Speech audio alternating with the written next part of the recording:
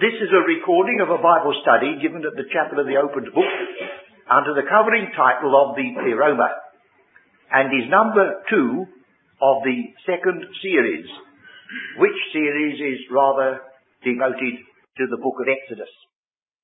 It is our custom at this meeting to read a portion of Scripture together. And if those of you who are listening to this recording care to join us, will you switch off for a moment or two and read together with us Exodus chapter 2. At our last meeting, introducing this new book, the book of Exodus, we dealt, among other things, with a suggestion that there was a pattern that could be observed in the way in which the purpose of the ages works out.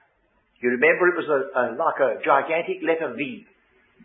We start with some purpose of God, and then instead of it going straight forward to its conclusion, it goes down a terrific depth.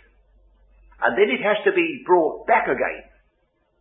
And the passage to which we referred at the beginning was Genesis 15, where Abraham asked for some sign that he would inherit that land that God had given him. And the answer was, your descendants are going to be taken into bondage by another nation, and they shall serve them and afflict them, but at the end of 400 years they shall return. Strange sort of answer. But there was one little piece slipped in at the end to give us some idea of a reason and a purpose. This waiting, marking time, involving suffering, if needs be, and absence from the land of promise, was because the iniquity of the Amorite was not yet full. Now that may have a bearing upon other callings beside the people of Israel. The very fact that we are dealing with this purpose of the ages and this problem that we meet all the way through is because there's an enemy at work. I believe that every time you come to a stop, an apparent halt in the purpose of God, you would be justified in quoting the words of Matthew 13, an enemy hath done this. He's there at the beginning. He's there at the end. And there's quite a number of them already that have figured in our small survey. There's the serpent of Genesis 3, and there's Cain doing the enemy's work in Genesis 4, and then to leave out some, there is Nimrod building Babel in Genesis 10, and then we have the Canaanite already waiting for Abraham when he gets into the land of promise in Genesis 12. And now we come to Egypt, and Pharaoh is on the throne. And you might observe in chapter 1, verse 8, now there arose up a new king over Egypt, which knew not Joseph. And this is in harmony with the history, the facts of the case, that when the people of Israel went down into Egypt, as recorded in Genesis, Joseph told them to be very careful to make Pharaoh understand that they were shepherds. And the reason was that at that time, the Pharaoh was not an Egyptian. That the Egyptians were being ruled by a foreigner, and the foreigner was more like the people of Israel. And so they have come down in history as the shepherd kings, or if you want their name, the Hyksos kings, the shepherd kings. So that while the shepherd kings ruled, he favoured the children of Israel. And then there was a revolution, and the foreign kings were expelled, and a native Egyptian once more ascended the throne, and then trouble started, of course, naturally, for this people in their land. And a lot of this is found engraved on their monuments, can be pieced together. So here we have a new king that knew not Joseph. And then he was a wise king. He said, look at this people, the way they multiplied. And they're not a people like ourselves. They've got affinities outside. If we don't do something, when anyone begins to attack us, they'll join with our enemies, and where shall we be? It was the wisdom of this world, property, rightly so. So he said, we'll have to make sure that that's not possible. So he turned them into a whole nation of slaves. They were not before. They had the plains of Goshen, one of the most fruitful places of Egypt to live in up till that time. But Pharaoh and Joseph had gone. And now they have the affliction and the bondage that is characteristic of Egypt and this world. Egypt is used in the scriptures as a picture of this world. In the book of the Revelation, Jerusalem is called for the time being Sodom and Egypt, because it was there our Lord was crucified. So Egypt, you see, is a term of reproach. And over again, Egypt is given a title, the house of bondage. The house of bondage comes over and over again, both in the record and afterwards. And then Egypt is a good picture of the world, because do you remember in the prophet Zechariah that in the days to come, when Israel are back in their land and are the people of God, and the nations of the earth are going to be obliged to go to Jerusalem 3 times a year in order that they learn the way of God, then there's a provision made that if a nation refuses to go up to Jerusalem, the punishment will be that God will withhold rain from them. But there's one exception, because there will be no punishment for Egypt.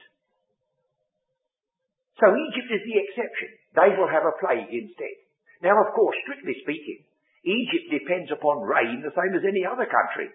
But it rains such a long way off that they don't realise, or they didn't realise, that they needed the rain just as much. But what they have is the Nile as a consequence. So it's a picture of a world that's really sustained by God that won't recognise Him. And they bow down and worship the river Nile instead of worshipping the God who makes the Nile flow. So there's a picture of the world. A house of bondage. And these people are there in their bitterness, for the word comes, and their burdens, for the word is used. 3 words, surely, that are indicative of the type of this people, crying unto God, and can only be released by redemption. If you trace the word burden, and bondage, and bitterness, you get a 3-fold picture of what it is to be unsaved and in the world. Well then, when the time came for these people to be delivered, not only do we read that the plagues fell upon the people, but God says in Exodus 12 that upon all the gods of Egypt will I execute judgment. Upon the gods of Egypt. This was a system that was being attacked. And it was a system that was in antagonism to the will and purpose of God. So now we've got the two once more. All the way through the story of the Bible, we have move and counter-move. God and Satan. And Satan is behind this Egyptian bondage and this Egyptian idolatry. Think of the words that come in Romans, the 1st chapter. How the apostle, looking back over past time, he said that the invisible things of God can be clearly seen from the works of his hands. And yet, the nations of the earth, and one nation in particular, professing themselves to be wise, they became fools. And they made an image like a corruptible man, and animals, 4-footed beasts. And instead of worshipping God, they worshipped the works of their hands, and God gave them up. What a picture of the world that had the revelation at the beginning, and then turned away from it, and so degenerated. Well, that's Egypt. And that's where these people are. Well, now, I think the thing we must do is to use the chart as a guide. Otherwise, there's so many things that will crop up and ask to be considered that this series will be interminable. So, for the moment, we'll notice I've got 3 words you see on this chart preparation, reparation, separation. And I think they will help us, because I'm sure, however much I try, I should never touch upon everything that's necessary for you to know in the book of Exodus. And it's also wise, isn't it, and right that I should leave you a little bit for yourselves, isn't it? So, if I pick out these 3 points and leave a lot for you to do, well, that's as it should be. Preparation. Now, the preparation is the preparation of a man. Now, this is true elsewhere. When God was going to bless the poor, alien, outside Gentile, when Israel failed, his first thing was to prepare a man. And he said, this is an earthen vessel, chosen by me to bear my name before the Gentiles. So we're not surprised that before ever we get far in this story, we have the preparation of a man. Of course, we could reason and argue that God is so wonderful and so great, he could do without the lot of us. And I suppose none of us would say that isn't true. But the marvel of it is, even though he could do without us, he doesn't. Otherwise I shouldn't be here, should I? So here we have the passage we read, Exodus 2. Here we have this child. There had been the order, which you know in the first chapter, for the destruction of the children. Any male child of a certain age was to be destroyed. And Moses, in the ordinary course of things, would have followed in the same fate. This is one of the early foreshadowings in which Moses was a picture of Christ. You remember later on he said, a prophet shall the Lord your God raise up unto you like unto me. Well, he started very near, didn't he? Because another Pharaoh, only his name was Herod, he also sent a decree that children up to 2 years of age should be destroyed. But one child was saved out of it. That's our Saviour. And Moses was among that company that should have been destroyed by the same sort of attitude, but he was saved. When it says he was a goodly child, there seems to be something more in it than that. I think in the Epistle to the Hebrews, if you get the original, he was fair to God. As though there was something about this child a little bit different. Of course, every mother thinks that their child is goodly, naturally so. But it looks as though this was a bit more than just natural affection. Something said, now this is a special child, so they risked it. They risked their very lives to preserve it. But of course, when it was 3 months old, I suppose it began to get a little bit difficult. So the mother adopted a peculiar anticipation of what was going to be another picture of salvation. She made a little ark of bulrushes. She used the same stuff that Noah used to put on his big ark. And this one little life was saved. And you see how it turns on a very slender thing. It turned on the fact that this princess was also a woman, and the little baby, although he was going to be one of the greatest men the Bible has ever produced, this little baby at that moment wept. I'm not going to now start making other parallels, but you do know Jesus wept, don't you? Moses wept. Jesus wept. But the weeping here was not at the tomb. The weeping here was just an exhibition of frailty. And so, the Pharaoh's daughter, in spite of risks she may have run, was the very one who was going to preserve this life for 40 years under her care. He was adopted. He became her son. I think there was another process later on when he was going to be fully taken into the royal family, which he refused. That is recorded of him in Hebrews, but not here. There's one little bit, I think, which is rather interesting. Most people, in the ordinary way, expect, if they have a little child, to pay somebody else to do a bit of the work. But you know, when you're working for the Lord, it sometimes goes the other way round. Here, this Hebrew woman is paid by the Egyptian to bring up her own son. You never know what God's going to do you? You think of Jonah. Think of Jonah. He ran away. And he found a ship. And he paid the fare thereof. That's when you run away. But when Paul was going to Rome, he didn't pay his fare at all. They took him because he was a prisoner. You can't get round God, you see, ultimately. And it's good to see some of these little things in passing. But we mustn't spend too long. I have adopted these words of Exodus 2, verse 9, on more than one occasion when I've had to deal with the dedication of a little child. I've said, I believe the Lord says to every mother, take this child and nurse it for me.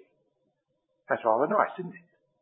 So, I don't suppose anybody here is expecting to have a christening or a dedication, at least in the ordinary run of things, but we can think about others. Pass it on to them. Well, now, Moses has gone. We read the chapter. Israel are groaning and sighing, and God remembered his covenant. Of course, you must be careful about this word remember, because it looks as though he would have forgotten all about them. But that isn't the meaning. He never forgotten it. He told Abraham, 400 years, they'll come back. So although they groaned and sighed, God waited.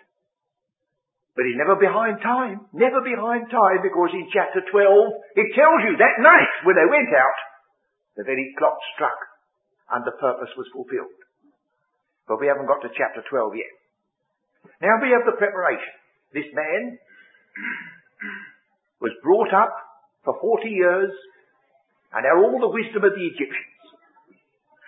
Then he went away again for 40 years, right away in the wilderness, apparently wasting time. But that's where he was being trained for his job. The other was not wasted, but it had to be sanctified. It wouldn't have done for a worldly wise Egyptian to have stepped out and led the children of Israel out of Egypt into the wilderness. It needed a man who had been broken a bit in spirit. A man who knew something of the hard way of living as well as the crowded Egyptian court. God knows what he's doing when he sometimes says, now you stand back and wait a bit. Although we're always in a hurry. And while he kept the flock,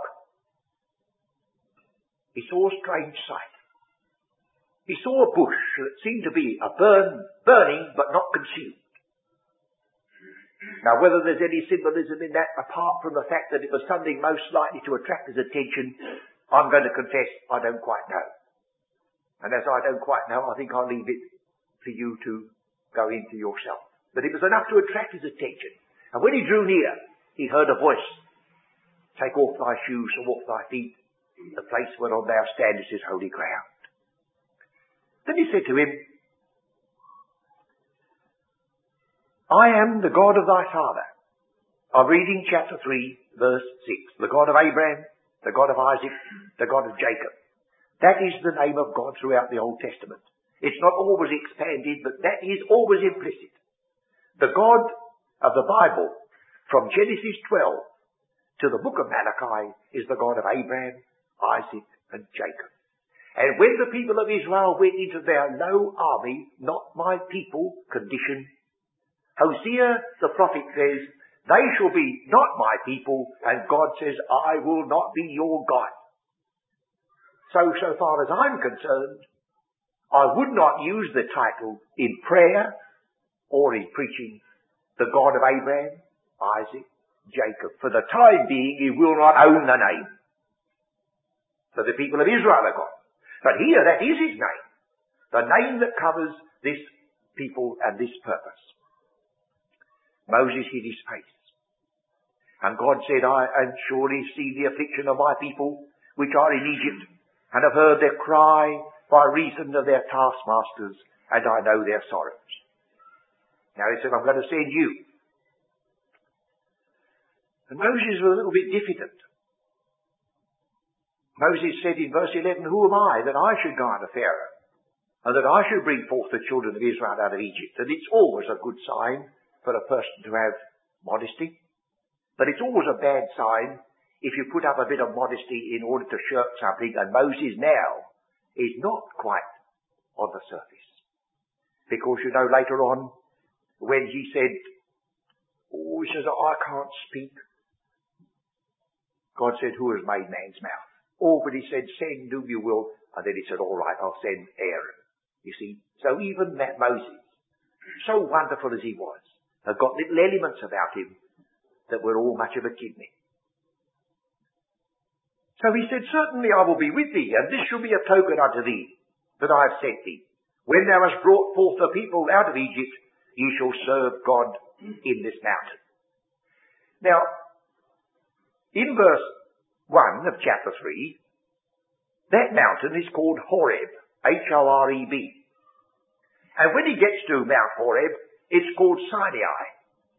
And of course, being a bit of a curious type of person, I thought, I wonder why. And then I discovered, it's possibly others have discovered the same thing, but I discovered that the word for bush is the word sign. S-I-N. Well, you see, Moses didn't bother to call it now Horeb. He called it the mountain of the bush. That was a thing that impressed him. And it's natural, isn't it? So there's no complication about it. Horeb and Sinai are the same place.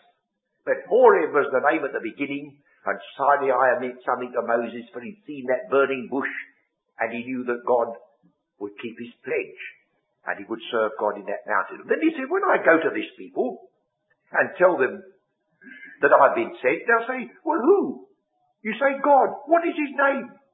What shall I say unto them? Verse 14, and God said unto Moses, I am that I am. Now, he didn't say you go and tell Israel that.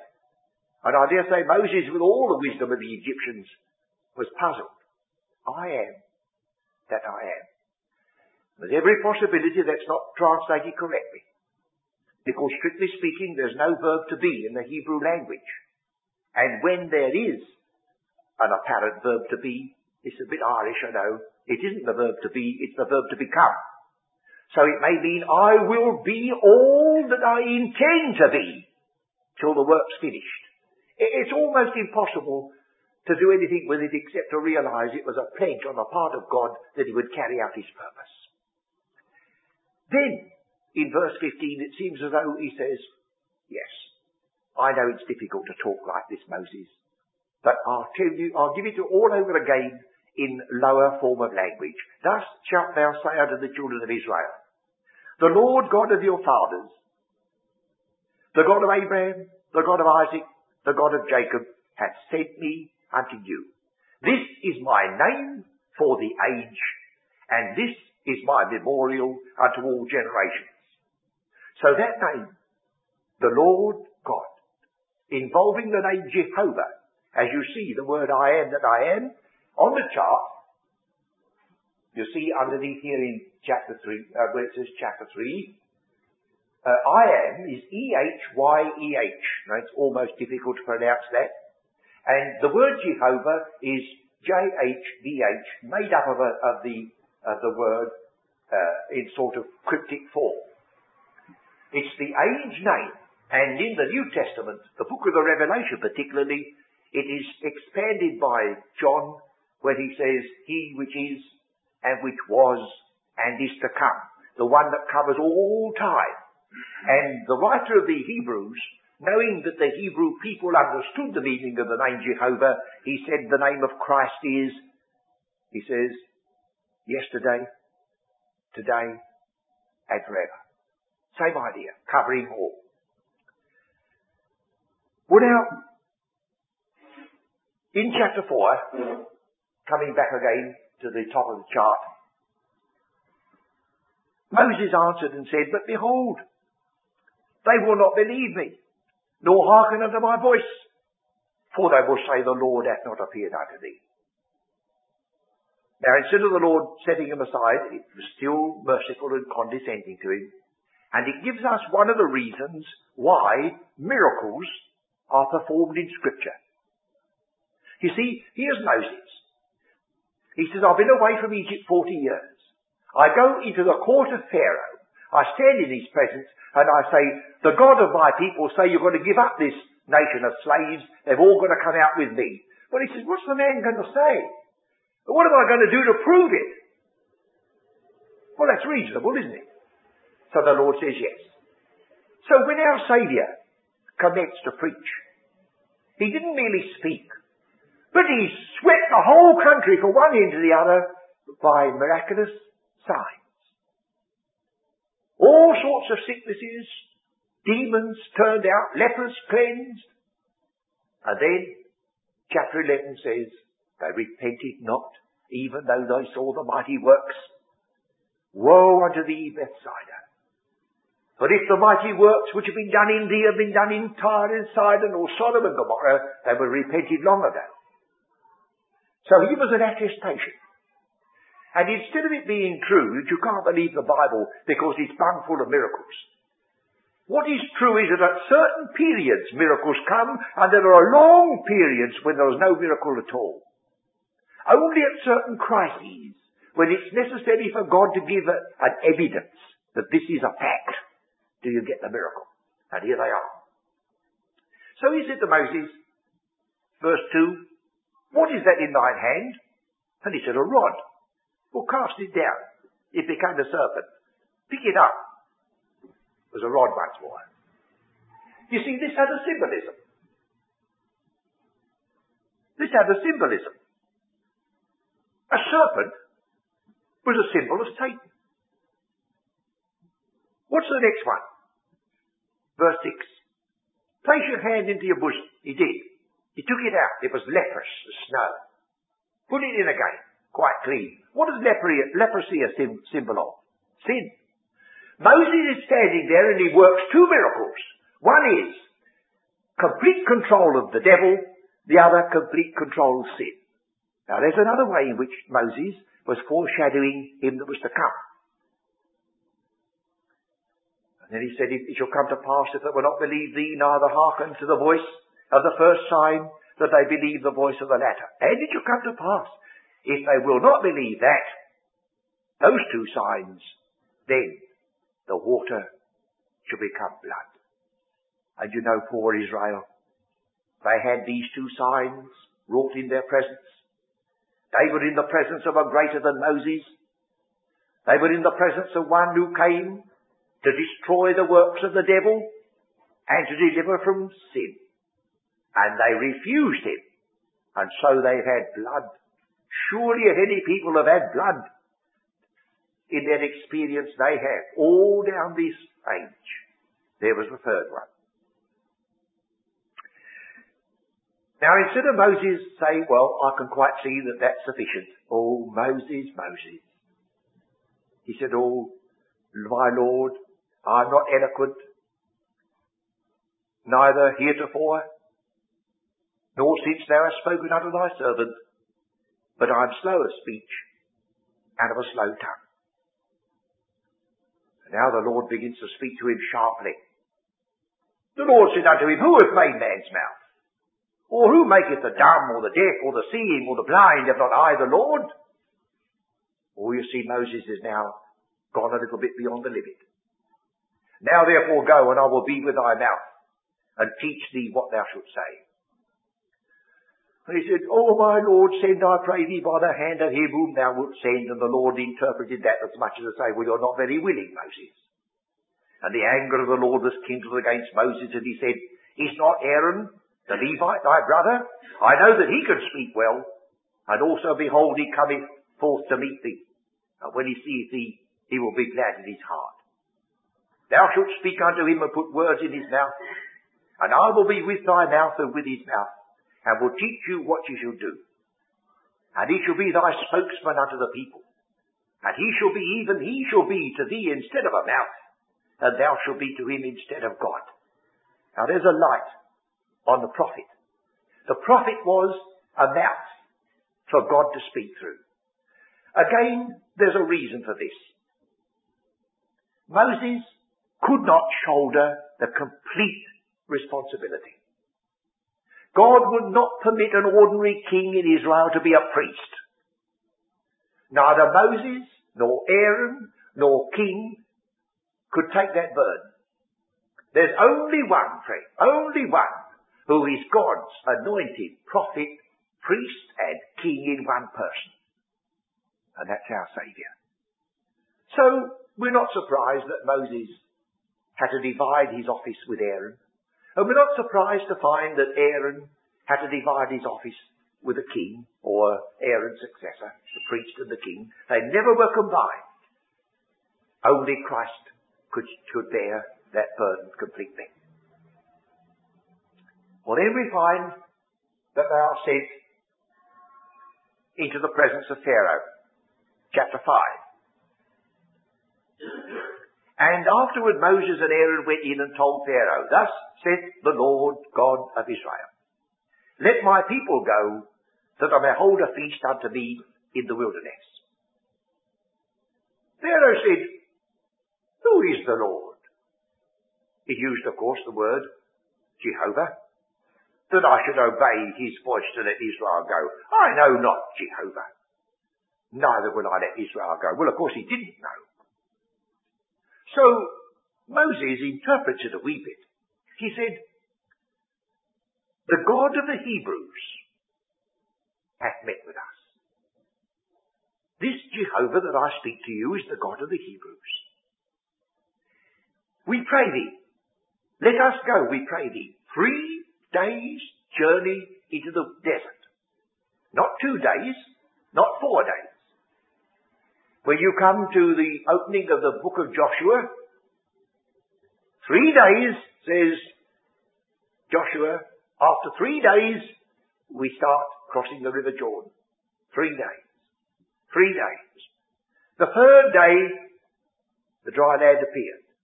If we say it many times, you'll say, this 3rd day seems to be connected with resurrection, doesn't it? Yes.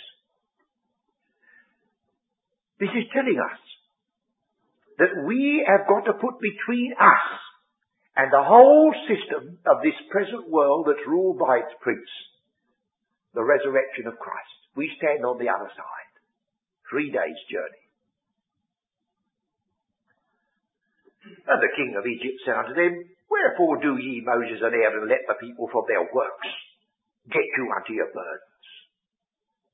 Pharaoh said, Behold, the people of the land now are many, and ye make them rest from their burdens. And Pharaoh commanded the same day the taskmasters of the people and their officers, saying, Ye shall no more give the people straw to make brick as heretofore. So they've got to find their own straw and yet not reduce the tale of bricks they made. Oh, and then they began to get terribly depressed. They said, well, we're worse off now that Moses has come than if he'd left us alone. Of course. Well then, the next is a series of promises, chapter 6, and then a series of plagues. The promises in chapter 6, we might notice how the Lord speaks of their deliverance. It says in verse 5, I've also heard the groaning of the children of Israel, whom the Egyptians keep in bondage, and I have remembered my covenant. Wherefore say unto the children of Israel, I am the Lord, and I will bring you out from under the burdens of the Egyptians, and I will rid you out of their bondage, and I will redeem you with a stretched out arm and with great judgments. And I will take you to me for a people, and I will be to you a God. Here they're entering into their new relationship now, you see. In that furnace of Egypt, this thing was done. And ye shall know that I am the Lord your God, which bringeth you out from under the burdens of the Egyptians. So there's the bringing out. But we also discover the work of Christ, as also the typical work of Moses, was not needed to take them out, but to lead them in 2 ways. First of all, to lead them into the presence of God, for the tabernacle is yet to be erected, and then under Joshua to lead them in to the land of promise. Both of those being done by Christ in reality. So it goes on in verse 8, And I will bring you in unto the land, concerning the which I did swear to give it to Abraham, to Isaac, and to Jacob, and I will give it to you for an heritage. I am the Lord. And Moses spake so unto the children of Israel, but they hearkened not unto Moses for anguish of spirit and for cruel bondage. We can understand that, can't you? Well, then we get a series of attempts to compromise. First of all, in chapter 8.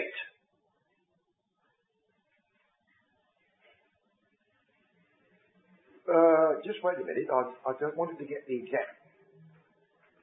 The first compromise is chapter 8, 25.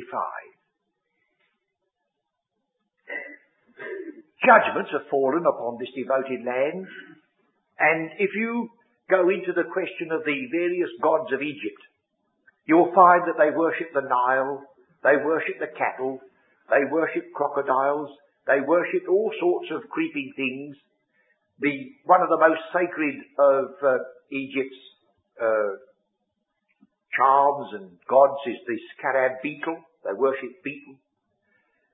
They may not have intended to worship them all at the beginning, but you should slip and forget the sign. And so these plagues were coming down and touching the very things that they call their gods, the Nile. And at last, in chapter 8, Pharaoh called for Moses and Aaron. Here's the first move. Moses and Aaron had to go into him first, but now he calls for Moses and Aaron. He said, go. Sacrifice to your God. Oh, isn't that lovely? Isn't that splendid?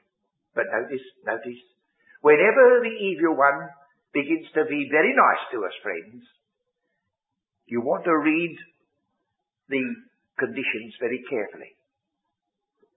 He's a past master at it. Of course, he prints them in tiny little letters like you get on the insurance, yards of it. So that it's so small you can't see it. You think, oh, they're honest people. But, oh dear, when you wake up to the fact that there's that little bit.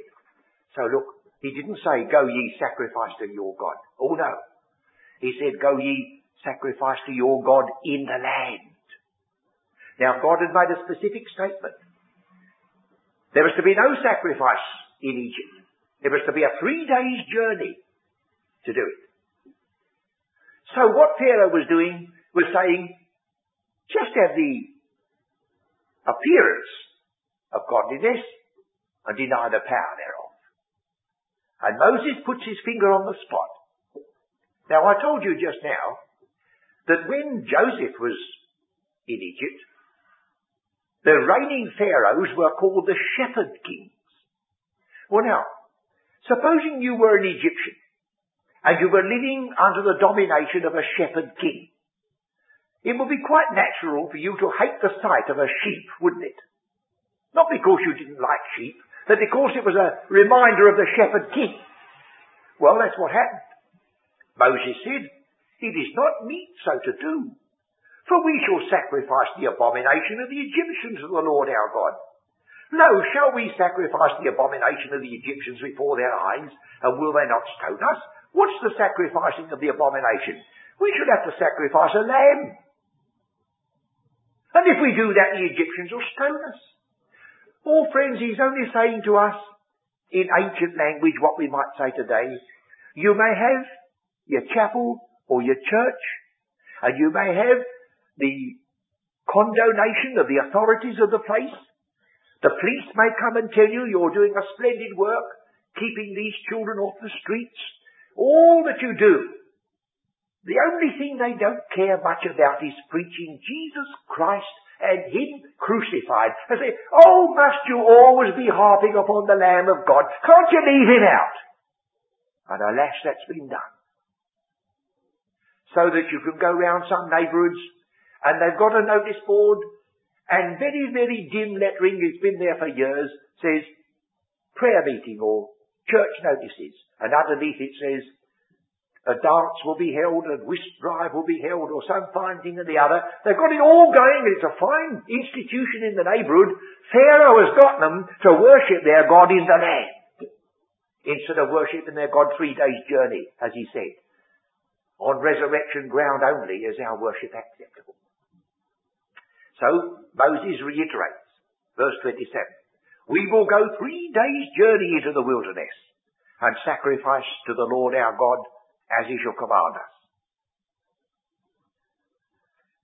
And Pharaoh said, I will let you go, that ye may sacrifice to the Lord your God in the wilderness. Only ye shall not go very far away and entreat for me. Well, when the plague was lifted, he was sorry he said it. And he hardened his heart and wouldn't let them go. If anybody's worried about the fact that some scriptures say that God hardened Pharaoh's heart, be fair and put the lot down, not one passage. Over and over again, Pharaoh hardened his heart. And then when he would escape the final judgment, God said, no, you've gone too far. So there's two sides to that. Now we once more turn to this element of compromise. And we find we've got to go now to chapter 8, 28. I've read it but partly. Pharaoh said, I will let you go, that ye may sacrifice to the Lord your God in the wilderness, only ye shall not go very far away. You make little concessions to you. See, but it's always held at this end. There's a giving you a certain length, but he's never given it up. Don't go so far away, not too far away. Look, don't be so peculiar. It's all very well to have a religion like that, but we must move with the times. I mean, you think you're living in a day when science is exploring the upper regions of the air and we don't know where. You can't keep to these old-fashioned things, and of course we all fall for it, and there we are. Not very far away. But it couldn't be. And we come back to chapter 9. And in this chapter 9, the man says, for the first time, I have sinned. I have sinned. Quite a number of people in the Bible say, I have sinned. There's one in particular, and that was the returning prodigal. But a man may say, I have sinned, and then harden his heart again, and so it's something to be watched. So we now look at chapter 10, because he's going to make another concession. More trouble has fallen upon this devoted land. And now Pharaoh's servants are beginning to rise and speak. And they must have been greatly moved, because Pharaoh was practically God as well as king in that land. Pharaoh's servant said, this is chapter 10:7, how long shall this man be a snare unto us? Let the men go, that they may serve the Lord their God. Knowest thou not yet that Egypt is destroyed? So Moses and Aaron were brought again unto Pharaoh, and he said unto them, go, serve the Lord your God. But who are they that shall go? So you see, he's still giving them a sort of rope, but there's always a hold on it. Who are they to go? Moses said, we will go with our young and with our old, with our sons, with our daughters, with our flocks, and with our herds will we go, for we must hold a feast unto the Lord. And he said, let the Lord be so with you as I will let you go and your little ones. Look to it, for evil is before you. Not so. Go now, ye that are men, serve the Lord. And he drove them out of his presence. Oh, you say, what was wrong with that? Well, supposing the men went 3 days into the wilderness to serve the Lord their God, and left their wives and their children and all their property behind under Pharaoh's care in Egypt. How much worship would there go on in that 3 days outside? Isn't that just what happens?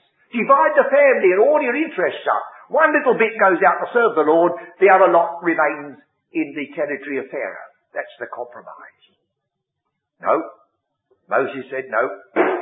More judgment falls upon this people. Chapter 10:24. All this terrific darkness over the place. It could be felt, it says. And they saw not one another, neither rose up any from his place for 3 days. But all the children of Israel had light in their dwellings. And Pharaoh called unto Moses, verse 24, and said, Go ye, serve the Lord. Only let your flocks and herds be stayed. Let your little ones also go with you. Let your little ones also go with you. See? But the flocks and the herds have got to stop behind. So now we've got a religion where everything else is devoted to the Lord except your business. Your flocks and your herds stop behind in Egypt. So you have your religion on Sunday, and then you hang up your best clothes and you do business all the week, and then you go back and worship him next Sunday. You see, this is written in this book to give us an indication of what the God of this world will continually do with regard to the Christian in this world. And Moses said, Thou must give us also sacrifices and burnt offerings. The money we've got in the bank and the things we possess are to be devoted to the Lord's service. We can't leave them under your control. Our cattle also shall go with us. Notice this bit. There shall not an hoof be left behind. And that was true. When this people did come out under the Passover lamb out of Egypt, not a hoof. They came out clean and complete. For we must serve the Lord our God. Then the Lord hardened Pharaoh's heart. He was got now to the moment when he couldn't repent if he wanted to. There's a dreadful passage somewhere in the Old Testament which says, He that being often reproved hardeneth his neck shall suddenly be cut off, and that without remedy. It's come. And so, one more plague comes upon Pharaoh, as chapter 11 says, and he will thrust you out. Now there is a mercy in all these plagues, friends, if you'd only see in this sense. You say, what mercy can there be in all this terrific deluge of plague, boil, water turned to blood, flies and whatnot? Well, there's this.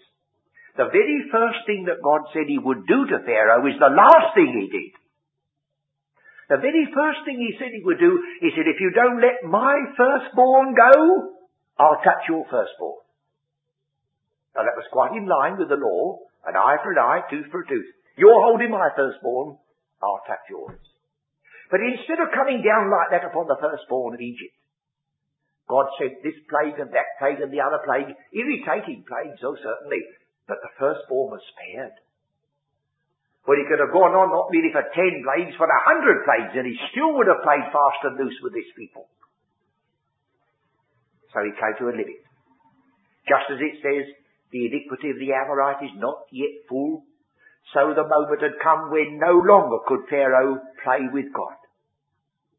He didn't know, Pharaoh didn't know, that the clock was ticking. And they were getting very near the 400 years. Oh, if he'd only had somebody like a Daniel to say to him, Oh, Pharaoh, the God with whom you're trifling has already told the ancestor of this people that they were coming down here. They were already told that they would be afflicted down here. And they were already told that in 400 years they go back again. Oh, you are playing fast and loose with your opportunities. The moment that clock strikes Pharaoh, you're done. And that's what happened. Chapter 12 is the Passover. And chapter 12 gives you the striking of the clock. Let's look at verse 40. Now the sojourning of the children of Israel who dwelt in Egypt was 430 years. And it came to pass at the end of the 430 years, even the self-same day it came to pass, that all the hosts of the Lord went out from the land of Egypt. The problem of the difference between the 400 and 430 we'll have to look at again when we get to chapter 12. But there it's put. So God remembered his covenant. Not that he forgot it, but he waited to fulfill his own word. And then neither Egypt nor Pharaoh nor opposition nor indifference could stay his hand. And they went out. And they left not a hoof behind. I think there's a solemn lesson in this bit at the bottom here. This playing with the people, this compromise. Oh, don't go so far away, and why be so peculiar? See, we've heard it over and over again, haven't we? And we shall hear it until the end of time. We're thankful we are not exposed to much of the temptation of that as we should be if we had a very large chapel with a very large congregation and a very fine choir and a very big organ and all the other paraphernalia that goes to make up a very successful church. Oh, what a time of it I should have, and so would you.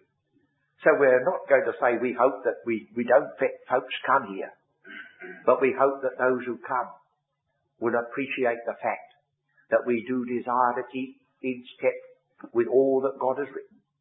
And let us be grateful and thankful that he has written it in such a way that we can learn these lessons and are always up to date, even though at first sight they seem to be dealing with things so far remote as to how can the attitude of a king of Egypt to Moses all those years ago have any bearing upon us at this present time. But they do. And they are giving us also a picture of the spiritual enemy we're up against. And although he may change his tactics, he may change his methods, he never changes his purpose. He's anti-Christ all the way through. And you and I belong to Christ. So the battle is drawn. And it never can cease until the word of victory goes forth. And that word of victory is when the kingdoms of this world become the kingdoms of our Lord and his Christ. And he shall reign forever and ever.